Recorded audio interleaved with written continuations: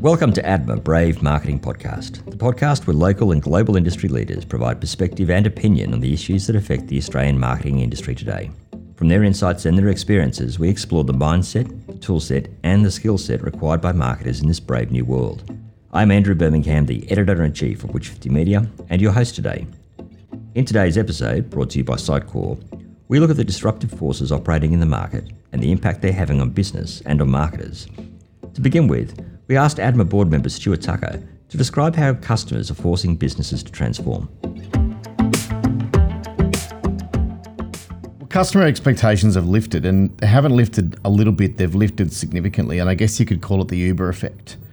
Given that some disruptors have lifted their game so much, I think now there's an expectation that basically every customer and every brand will do the same, and customers are now expecting this from everybody, including incumbents, let's face it. And the difference now is that customers are empowered and they're in charge. And I think that the balance of power has shifted so substantially, whether it's social referrals, comparison sites, online forums. You know, we all know that brands can be destroyed overnight. And I guess the other thing is that the corporate veil has lifted. There's no more secrets about sustainability or climate policy or treatment of staff and people within organisations. So we now have a really clear lens into organisations, both in the way that they work, and the way they operate, and the way that they build their products and take them to market. And I guess the result is that brands need to really live in the shoes of their customer, and that's like A, to remain relevant, and B, to stay in touch, because customers are moving at such a pace. And I just don't think that the traditional methods like research or maybe even customer sat and maybe even NPS to a certain extent just don't cut it if you're going to try and keep in touch with what's going on in customers' lives. We really need to create a genuine voice of customer approach. And that includes everything from call listening to customer forums, bringing real customers into your boardroom, or maybe even hosting dinners or lunches with customers, because that expectation has changed so significantly. We've got to move in line with them. As Stuart described, in an era of accelerating disruption and transformation, the relationship the brands have with their customers and their consumers is more critical than ever before. We begin with one of the most quoted and most frequently misdiagnosed digital disruption stories in the world today, that of film company Kodak. Vijay Gupta is the Vice President of Strategy and Industry at Sitecore and was a keynote speaker at a recent event in Sydney. When he came off stage, I took Vijay aside for a few minutes and asked him to explain what really happened to Kodak and what does everybody get wrong about that story. Kodak is a great example of a company that did wonderfully well. It was a part of, I think, a lot of our lives, helping us capture as well as store memories photographically. And over the years, their business declined. And the common narrative around the business decline is that they missed the digital revolution.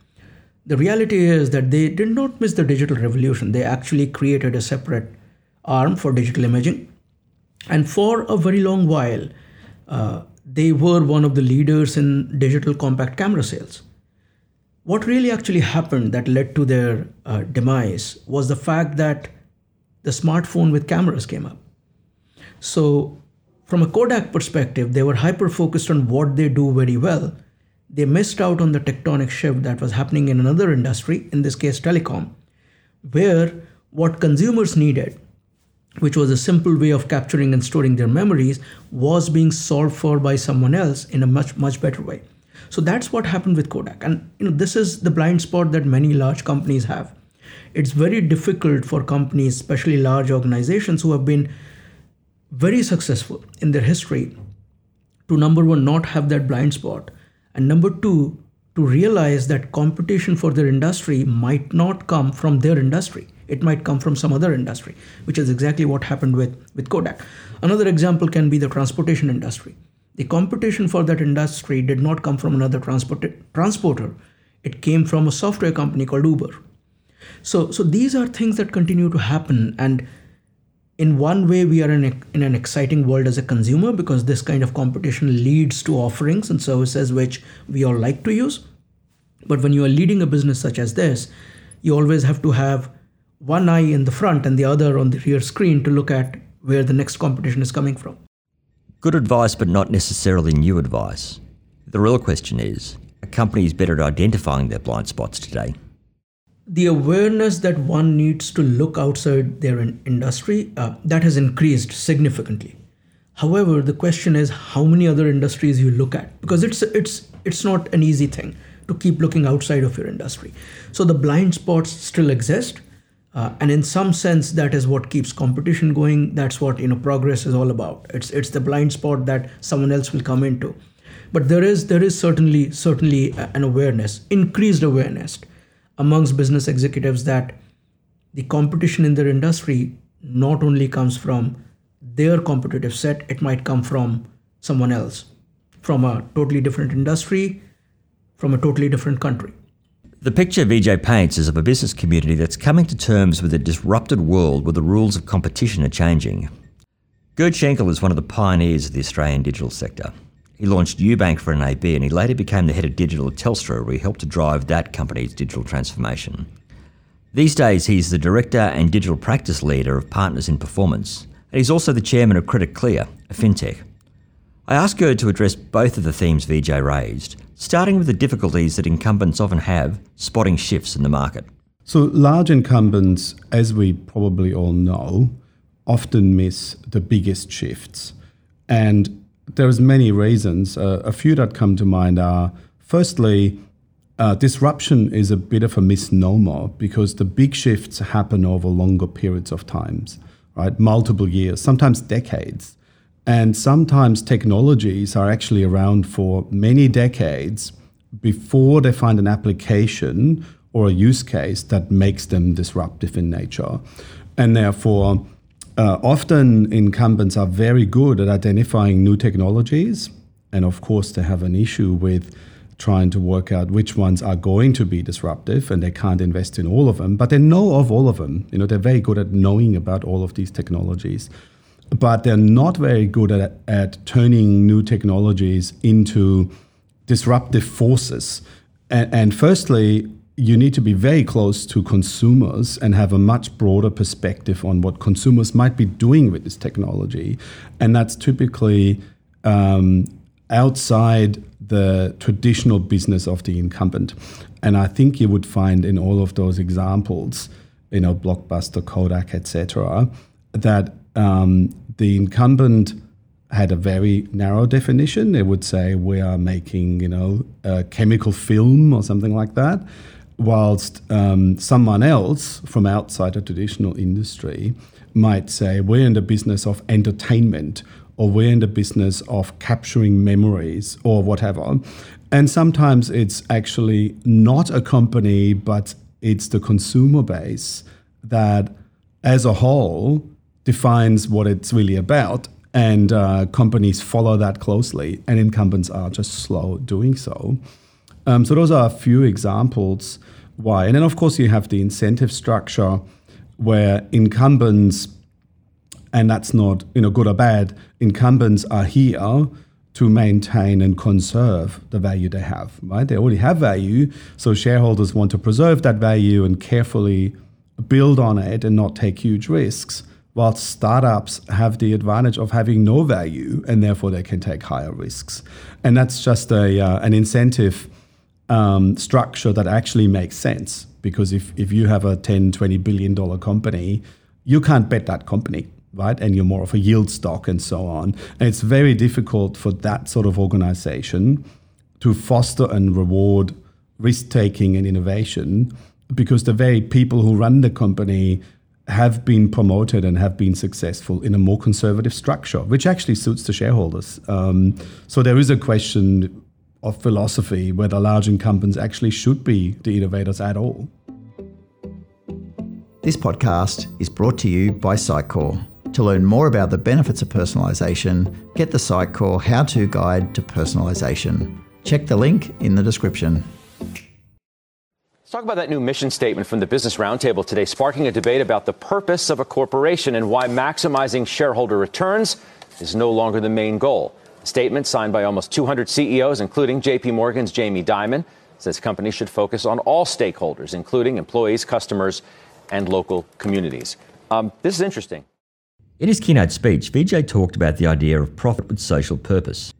I asked Gerd why he thinks it is that CEOs like Jamie Dimon suddenly feel there's a need to reaffirm the wider role of business. According to Gerd, it's the consumers again who are driving the agenda. So a number of things have probably happened over the last, 10 or so years. Firstly, you have a generational shift, and it's a bit cliche-like, but millennials or younger people tend to be more values-driven in general, and you see that obviously in hiring and employing people where they're as interested in what you do as they're interested in why you do it. And we've had a relatively successful period in economic expansion where we have a luxury as people to choose our job, whilst in post-war Europe, people wanted a job to eat. I think now we've had this luxury, and the younger generations grew up with this luxury to have choices, and they make a choice to go almost higher up in the value stack of the Maslow's hierarchy, and that's why do you do things.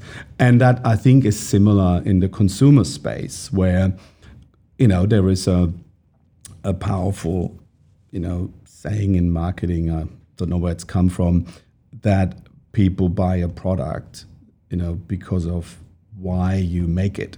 And Apple is a good example. Google is trying to be more values driven in how they present their products, although Google is probably more utilitarian. But these products are also very undifferentiated, really, right? Because Apple's products aren't the most sophisticated or advanced technology-wise. They combine componentry that's available to anyone. So where do you get the margin from on top of your input cost? You can get much more margin out of the why.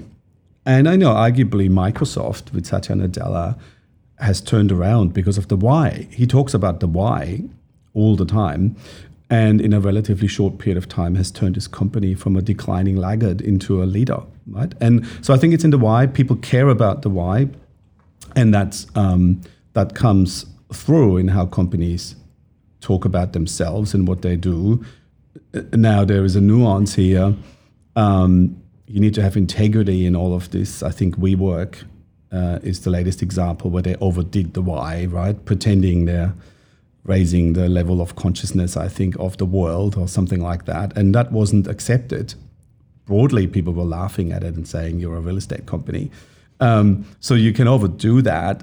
But having a genuine why with integrity in your products and in your DNA is really powerful if you can maintain that. Gerd Schenkel has experience running digital at a large incumbent in the case of Telstra. But he also took a startup, Ubank, all the way through to scale. I asked him to describe to us how hard it is for incumbents and startups to work together. A lot of younger people now choose the career as a entrepreneur coming out of uni, which is great.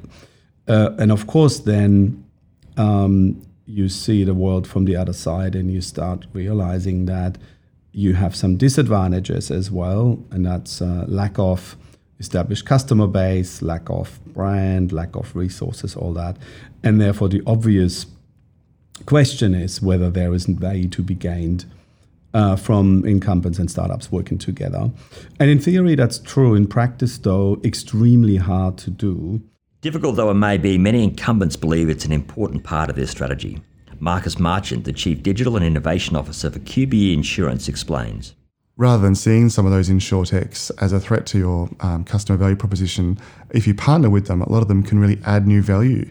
It can change the way you do things, it can get your staff thinking differently and have a lot of positive effects, which is why we see partnering in the insurtech space so key to building that future QBE. QBE Insurance has itself been undertaking a fairly significant digital transformation for the last few years. Over the last couple of years, QBE is really embarking on a really ambitious digital transformation agenda. One of the things we did was rationalise our websites from 146 URLs to onekube.com.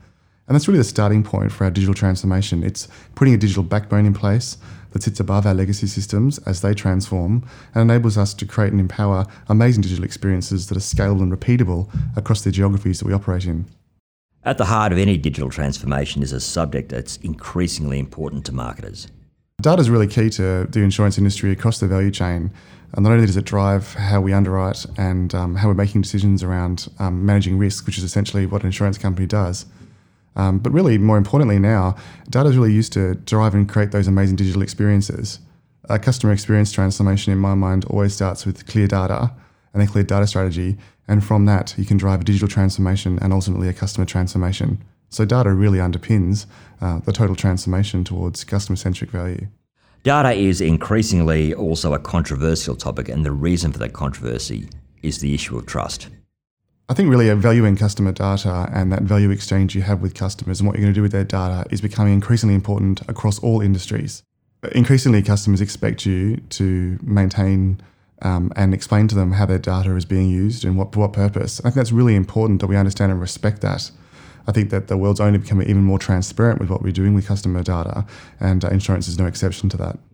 Diane Gates is the CMO of Minter Ellison, one of Australia's largest legal firms. I asked Diane how, in practical terms, she manages that dynamic between the need to personalise and the need to keep faith with consumer trust. We try to do it in a transparent way. So, for example, if it's in relation to a piece of content on the site, it's obvious that we're collecting data because there might be a form-filling piece which acts as a gateway between us and the content. It's very obvious to customers that we are collecting the data, and I think it's important that you do that in a transparent way.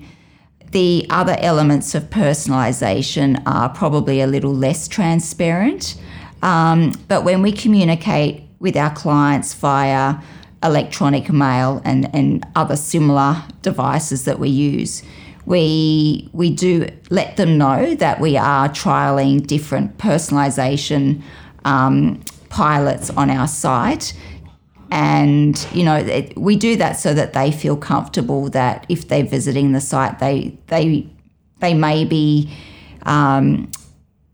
getting involved in something that is a pilot. But, we think it's very important that they understand that.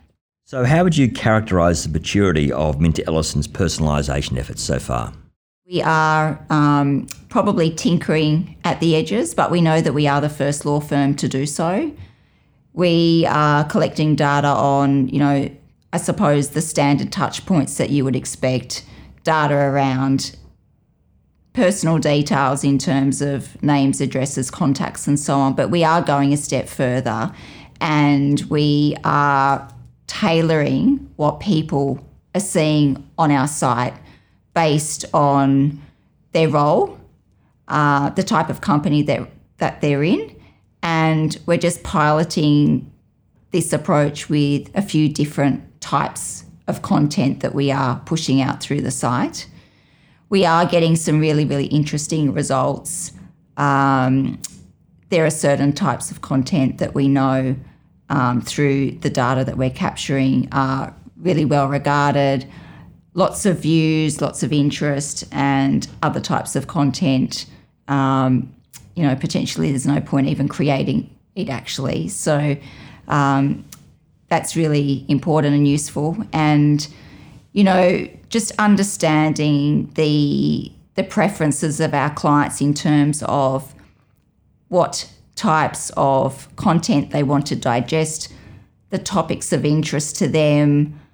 It's really, really useful for us because then we can add value to our clients in other ways. For example, if we know that our clients are particularly interested in a specific industry sector, a particular type of offering that we have, we can then contact them in other ways and kick off some face-to-face conversations in that regard to try and support them in what they're trying to achieve. This podcast is brought to you by Sitecore. To learn more about the benefits of personalisation, get the Sitecore How-To Guide to Personalisation. Check the link in the description. In each episode of ADMA Brave Marketing, we ask an executive from the sponsor to describe for us what resonated with them in the discussion. This week, that task falls to Alison Sainsbury, a senior marketing consultant at Sitecore. I think there's a really interesting connection between the data privacy discussion and the social purpose discussion. So customers are expecting personalisation and they're happy to hand over data for that. Reports from SODA and e-consultancy tell us that the higher value customer expects more personalisation, not less. But we need to handle that very carefully and we need to be very transparent. And if anything, the opportunity for marketers is to be more transparent about how you use the data, to be really clear about it, not to bury it in 20 pages of terms and conditions, but to say this is what we will do with it and give people the chance to opt in or opt out. And from a local perspective, we don't have GDPR here. We have the Australian Privacy Act. It's not terribly well enforced. It doesn't have anywhere near the stringency of GDPR.